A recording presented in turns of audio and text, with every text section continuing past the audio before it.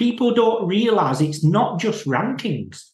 It's people's livelihoods you're dealing with. Exactly. It's not just the business, the owner of the business. It's all their employees. And literally, I've seen, directors come to me literally in tears saying, I'm going to have to sack everybody because of this XYZ.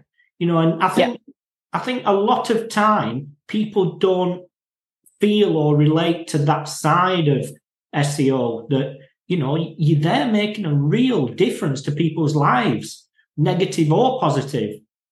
Yeah.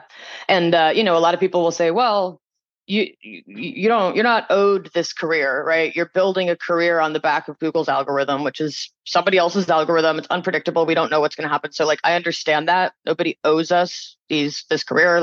Thank you, Google and search engines, for giving us this opportunity and giving us a chance to make money online. So I get that, but you're right. And, when things like the helpful content update happened, which just happened in September, you get this new batch of people, site owners, bloggers largely, who didn't see it coming and are devastated, right? They built a blog, let's say for 5 or 10 years. They saw a lot of success, so they dropped everything else and they just did that. Maybe they have some people that they work with. And then the helpful content update comes out and they lose 90% of the traffic. And then what?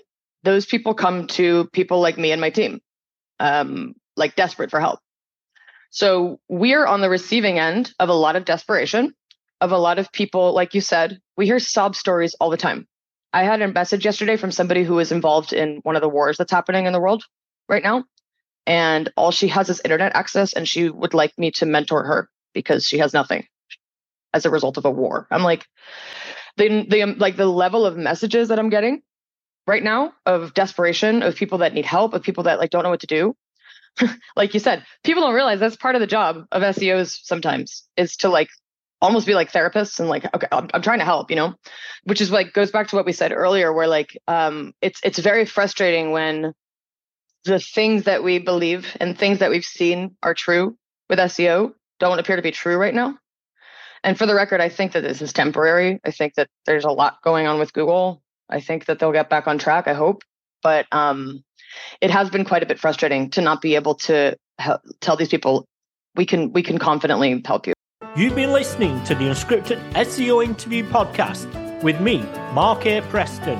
Join us next time as I interview more top SEO professionals.